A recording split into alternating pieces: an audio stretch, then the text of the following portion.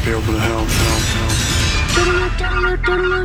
This is a My Talk Dirt Alert. Everything you need to know from the world of entertainment and pop culture at the top of every hour on My Talk 107.1. Now tell us everything.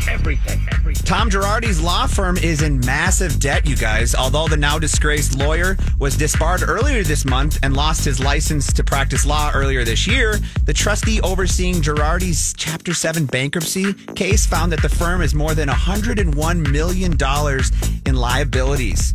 Wow. They're going to change bankruptcy laws and how they can get loans, and because he was basically running a Ponzi scheme. Yeah, he was it winning sounds like one it. to pay another until it all caught up with him. I mean, my gosh. Yeah, the documents listed the $25 million he gave to Erica's company as part of the debt as well. So, Interesting.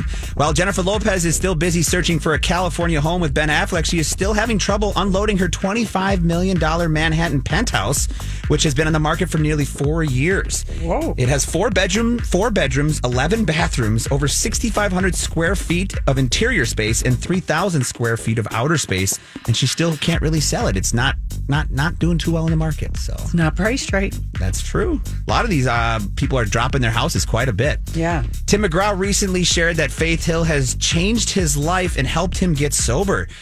Tim has been sober since 2008, and thanks to Faith, he said, "I remember a moment when I was getting out of bed, going to the liquor cabinet and taking a big shot at 8 a.m. and thinking, I have to wake up the kids. I went straight to my wife and said, this is where I'm at. I was scared. She just grabbed me, hugged me, and changed my life forever."